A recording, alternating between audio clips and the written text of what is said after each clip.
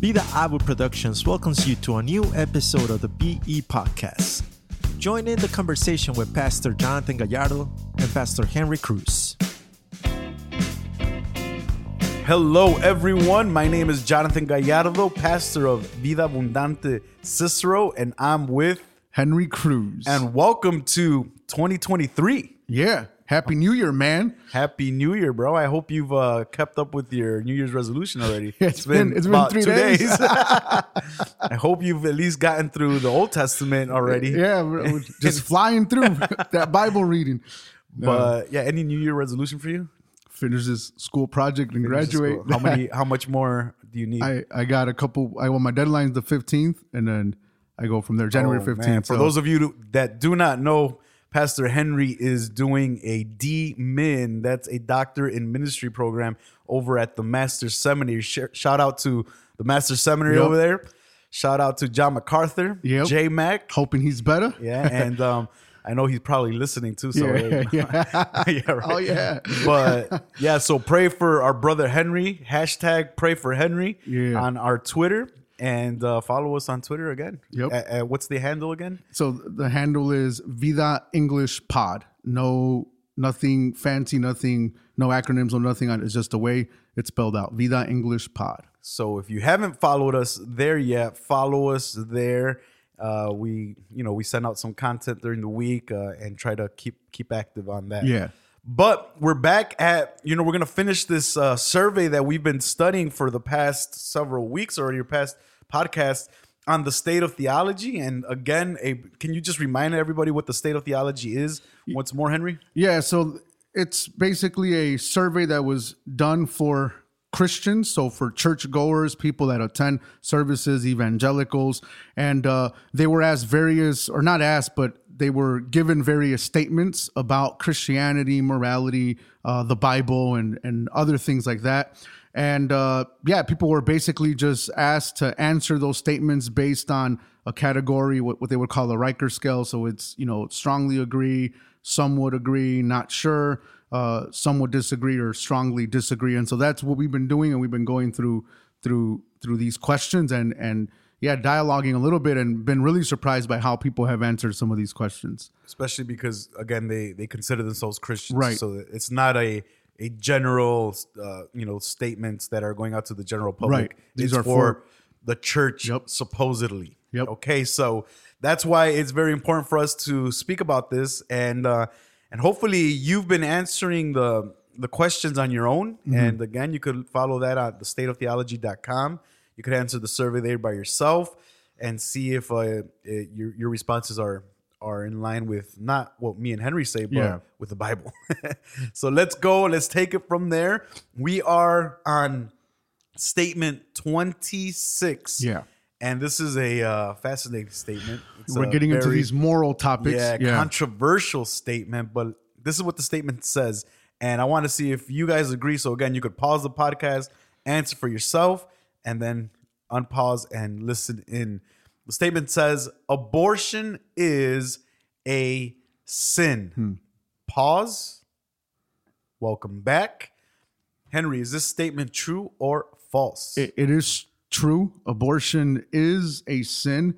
In the survey, going based on the strongest and those who strongly agree, 34% strongly agree with this statement, and then 27% strongly disagree with this statement. Everyone else falls in the middle, and I think that's because this is where our culture is at with this subject. They're in the middle. They're on, well, it depends. What's the scenario? What's the situation?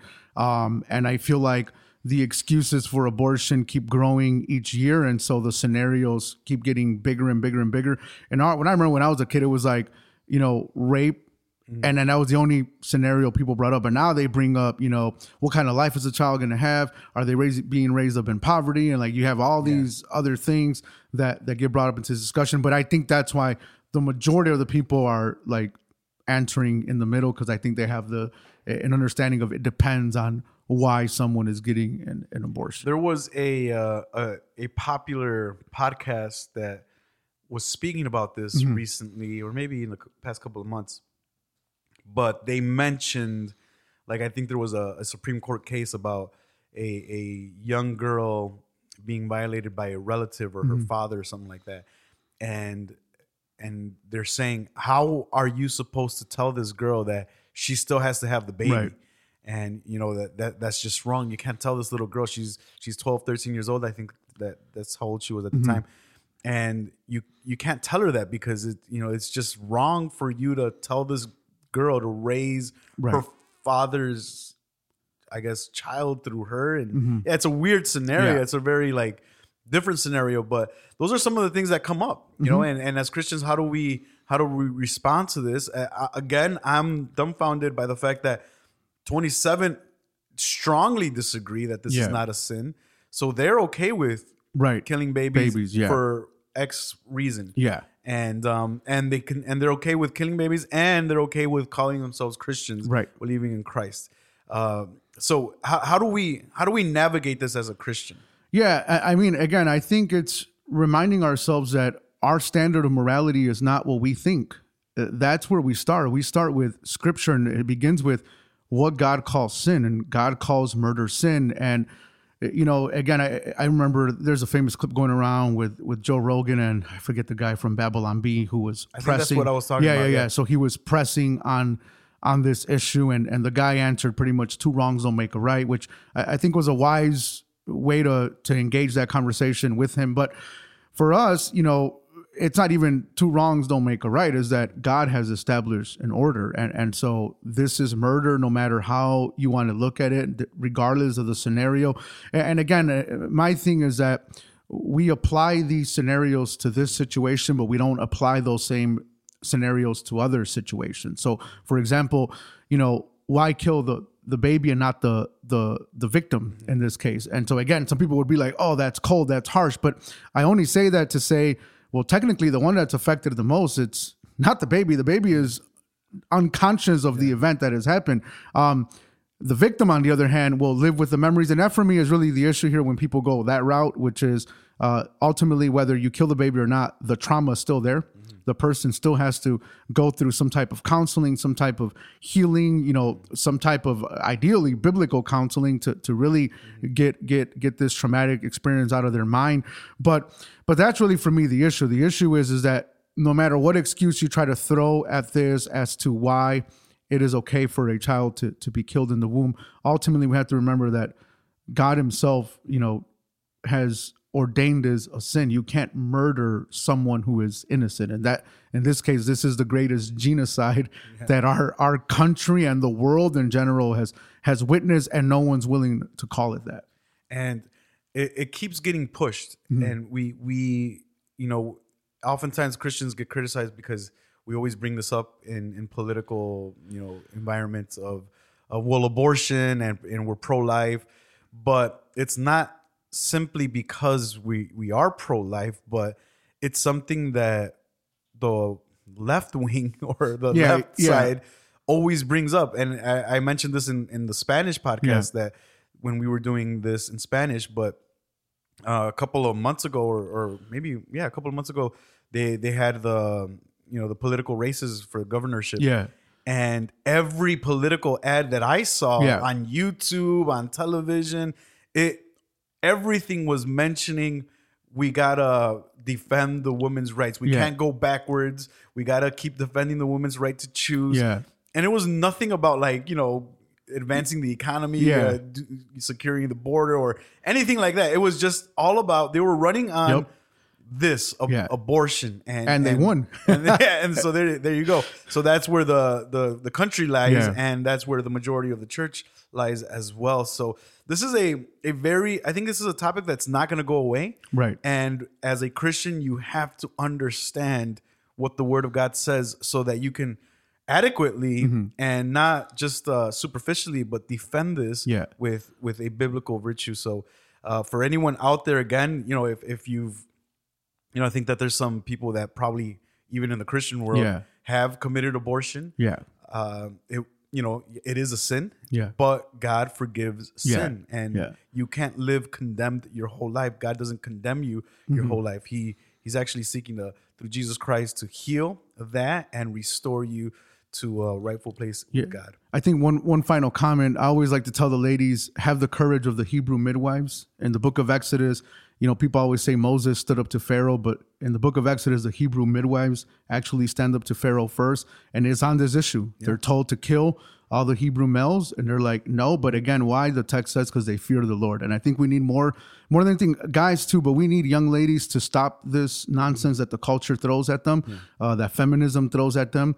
And we need young ladies to stand up in courage and really, really have the courage of the Hebrew midwives. Fear the Lord and call sin, sin. Yeah. Man, let's move on. That was a very important question there, and we're moving on to even further difficult questions, but they're good questions or statements. And statement 27, here it is. Statement 27. Again, this was given to churches or people that go to church, evangelicals.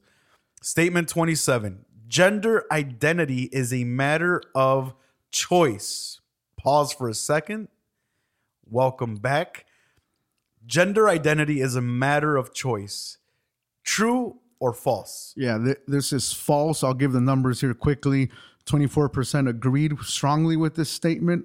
38% disagreed with this statement. So that in a sense is pretty good. Everyone else is in the middle. But yeah, again, I don't know if you want to speak a little bit on this issue. Obviously, it's something that transgender people transitioning, this whole language remodification of you're not your gender when you're born, you are you're becoming type of language that people like to use. But yeah, curious to hear your comments on this gender identity as a matter of choice. I'm fixated on the notion of people completely changing God's plan, and whether or not they acknowledge God at all, they see a deficiency in it because it's so simple. Like biology is so simple, but it's so simple that I guess people, if it's too simple, then it's not good. So they have to modify it. So everything God has ordained from marriage even down to the actual sex of a person is modified to somehow in people's minds make it better. So now we can have this just any kind of identity from cats to dogs. It gets weirder and weirder each time. It's like, how do you teach your kids this? How when it's so simple that the way God formed it, the way God made it is exactly the way it's supposed to be, and to overcomplicate it it just goes on to make a big disaster in everything that we do. So we have to be very careful. And again, I believe the church falls, in this little gray area too, because some strongly agree here that. So we do have people talking about strongly agreeing with this gender identity, and that just goes to show again the pressure of society over them, the pressure of social media in everyone's life. And I don't know if we could see. Well, we probably could, but it might take too much time. But like the actual age range that agrees with this the most, right? Because I'm pretty sure it's millennials that are like at the top of the list of like the most that agree on this level, especially being in the church route. So we got to teach our people that we're made in God's image and we're made as male and female. And we have to catechize our people to understand that that's the way we are made. We can't change how God formed this. We could deform it and we could modify it ourselves. I mean, you got to even think about this. Plastic surgery is a multi-billion-dollar industry in the United States or even all over the world. People, in most cases, women are not satisfied with how they look. They get their eyebrows done. They get their breasts augmented. They get, recently my wife was, I'm not looking this stuff up, but my wife was talking to me about people like it's a common thing for a lot of Latino women to go to Mexico to get butt implants. And I'm just like, this is what? I'm like that. Yeah, because it's cheaper. It's a thing. So it's like, wow, okay, well, that's interesting. But people are not satisfied. Again, they're not satisfied with how God made them. And that just goes to show the deep flaw of sin in a person's life where we're not satisfied with the image God has made for us. So we rather find it in something that that we see on Instagram or a photo or an image that we kind of want to go after, if it's male, female, or whatever it is. Yeah. And we try to copy that and embed it in our lives when God made us to be identified with him. Yeah. And that's where we get our value. Yep. Yeah. So, yeah, I mean, and this is again a problem. You're right. So I was looking at the numbers here, and when you get to the 18 to 34 range, it was 30% that strongly agreed with this, and 29 disagreed. So again, I think the older generation kind of swayed this maybe questionnaire or this statement a little bit more to the strongly disagree side, but the younger crowd for sure seems to be more open to this gender as a matter of choice. Yeah. These statements are they're saddening for the church and in most cases. But let's move on. Yep. Again, statement 28. We're going through this. Statement 28 is another difficult statement, but here it is. The Bible's condemnation of homosexuality behavior doesn't apply today. Take a pause. All right, welcome back. So is this a true or false statement? Yeah, this is false. And this was an even split here. 30% strongly agree with this statement, and 30% strongly disagree with the statement. And again, the younger you go, the more the strongly agree side comes out. So they agree with this statement. This, I think, from a hermeneutics point of view, the way we interpret scripture has become a problem. And I think part of the issue is that it really starts with, and I know this is going to sound weird, but it really starts with the debate of, can women be pastors? Because the arguments are the same. And so I know some people use that, that text that says, there is no slave or free, there's no male or female. And so they'll use that text and they'll be like, see, God says no male, no female, it doesn't matter. And so now, of course, you take it up a notch. And so it's like, well, yeah, no male, no female. Well, gay or not, it's all good. And so, and again, because a lot of these arguments, usually for many years now on women pastors, the argument has always been, oh, it's for that culture, it was for that time, it was for that time frame, and so on. And so a lot of people have this reading of scripture where it's like, God was anti this in Leviticus, mentions a few things in, the New Testament and in Corinthians and in the fruits of the Spirit. And so, they'll go around the bush on these things, but at the end they come up with, but that was for that time frame, for that period. But now, it's a whole different thing, as if God changes. And that's why, for me, this is an issue, of how we interpret scripture, and it's obviously a flawed view. The answer here is obviously that God is against homosexuality. Again, he's established an order. Love is not love. And again, in our culture, this is the problem, that even evangelicals who try to embrace love is love, whatever, just let them be. And now, just this week, Twitter was trending on minorly attracted persons. Oh, wow. So that the hashtag was trending around, because again, and so what does that mean? It's pedophilia, but pedophilia sounds harsh. Minor attracted people or persons, whatever the hashtag is, not so hard. And again, that's how our culture is. This is Satan, his deceptions. You can mince around words, but at the end of the day, what the statement is the statement. It is what it is. And so that for me is the issue, though. I think a lot of Christians do bite into the apple. Satan is very deceptive. I do think there's a spiritual element to all this, but there is a lot of deception, and that's why love is love sounds great. Who's going to be anti-love being love, except that the God of the Bible establishes what love is and what love is not, and that's we can't redefine that. And we can redefine that. Yeah. So it's impressive to see that there's 30% on this issue. God is holy in the Old Testament, and he shows his severity with Sodom and Gomorrah. But it's not only based on those texts that we see. Right. It's the fact that God still maintains his holiness. Yeah. And his severity continues all the way through the book of Revelation. So it's not an Old Testament thing. It's a theocentric understanding of what God is doing from the Old to the New Testament, and this is completely against God's. Again, it's against his design. Yep. And so we call it a sin because the Bible calls it a sin. Yeah. We're not here to be homophobic. Right. It's just, that's what it is. Right.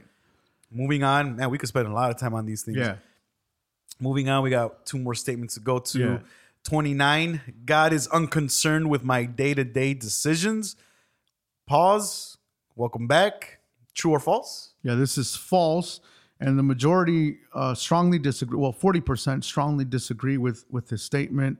18% strongly agree. So, yeah, God is unconcerned with my day-to-day decisions. Again, no. Like, we're called as believers to follow Christ, to pursue him, to cherish his law. And so all those things include my day-to-day decisions. Am I living a godly life?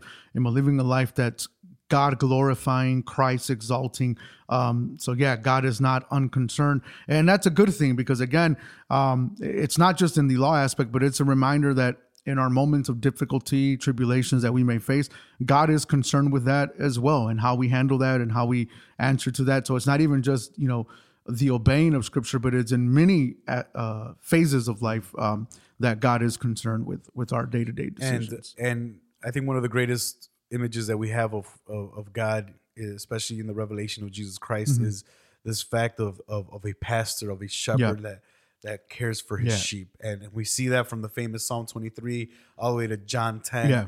Perfect image that he has us in his hands. He will not let us go. So he cares for us every day of our life. Yeah.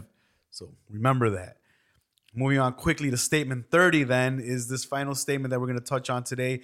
The Bible has the authority to tell us what we must do. Welcome back. Is this true or false? Yeah, this is true. The Bible has the authority. And again, here an even split. 29 strongly agree and 29 strongly disagree with everyone else. You might as well throw out the Bible. In the middle. Might as well. Why even go to church if you're not going to believe that the Bible has full authority? Yeah. And again, this is a problem in our culture.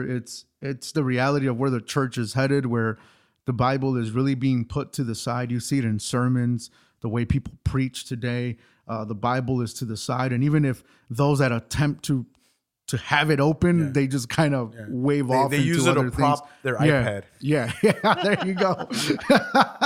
So that's an issue, but the scriptures have authority over all our lives. It's where God instructs us. There's nowhere else. It's not, in my dreams. It's not in, when I'm eating cereal. What did God speak to me? No, his authority for us is revealed in scripture. And it's the Bible that has the authority over our lives. Yeah. So who's going to have who's going to have the authority in your life?